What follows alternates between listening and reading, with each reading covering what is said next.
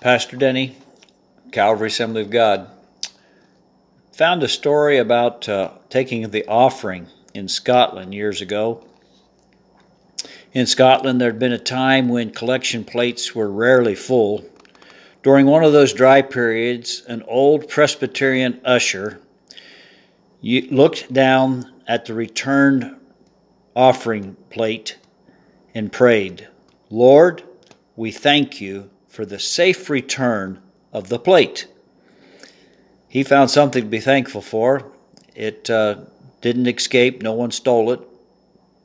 It's good for us to think of positive things even when things aren't going very well. Hey, I want to read a scripture verse. Psalm 37:39, verse 39. The salvation of the righteous is from the Lord. He is their stronghold in the time of trouble.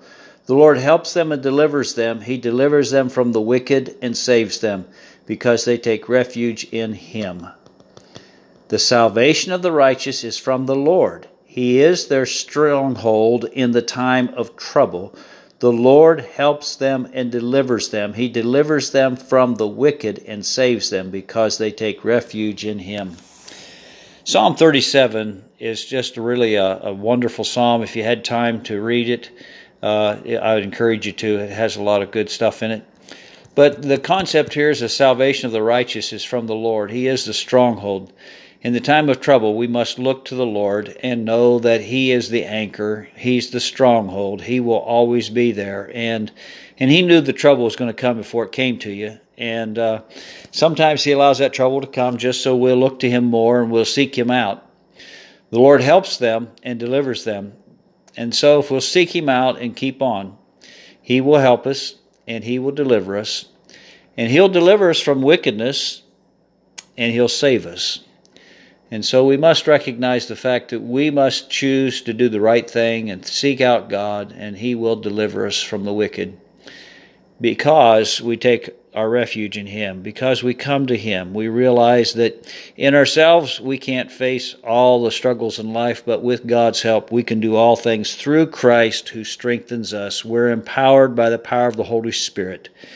May the Lord Jesus Christ bless you today. Let's pray. Father God, thank you for the blessings. Thank you for caring for us. And thank you, Lord, that you're the stronghold. When things are in times of trouble, when things aren't going the way we would like them to go, we must simply grit our teeth and say, I'm going to praise God anyhow. I'm going to seek the face of God. God is going to work this out for His glory and for my benefit. He will deliver us from the wickedness of this world, because we take our refuge in Him. I thank you, Father God, for delivering us from all the struggles of this world and giving us peace down deep in the inner recesses of our heart. Thank you, Lord, for helping us. In Jesus' name, amen. God bless you. May the healing virtue of God come to those who are desperately calling out for healing today, and may God be glorified. Have a great one. Bye-bye.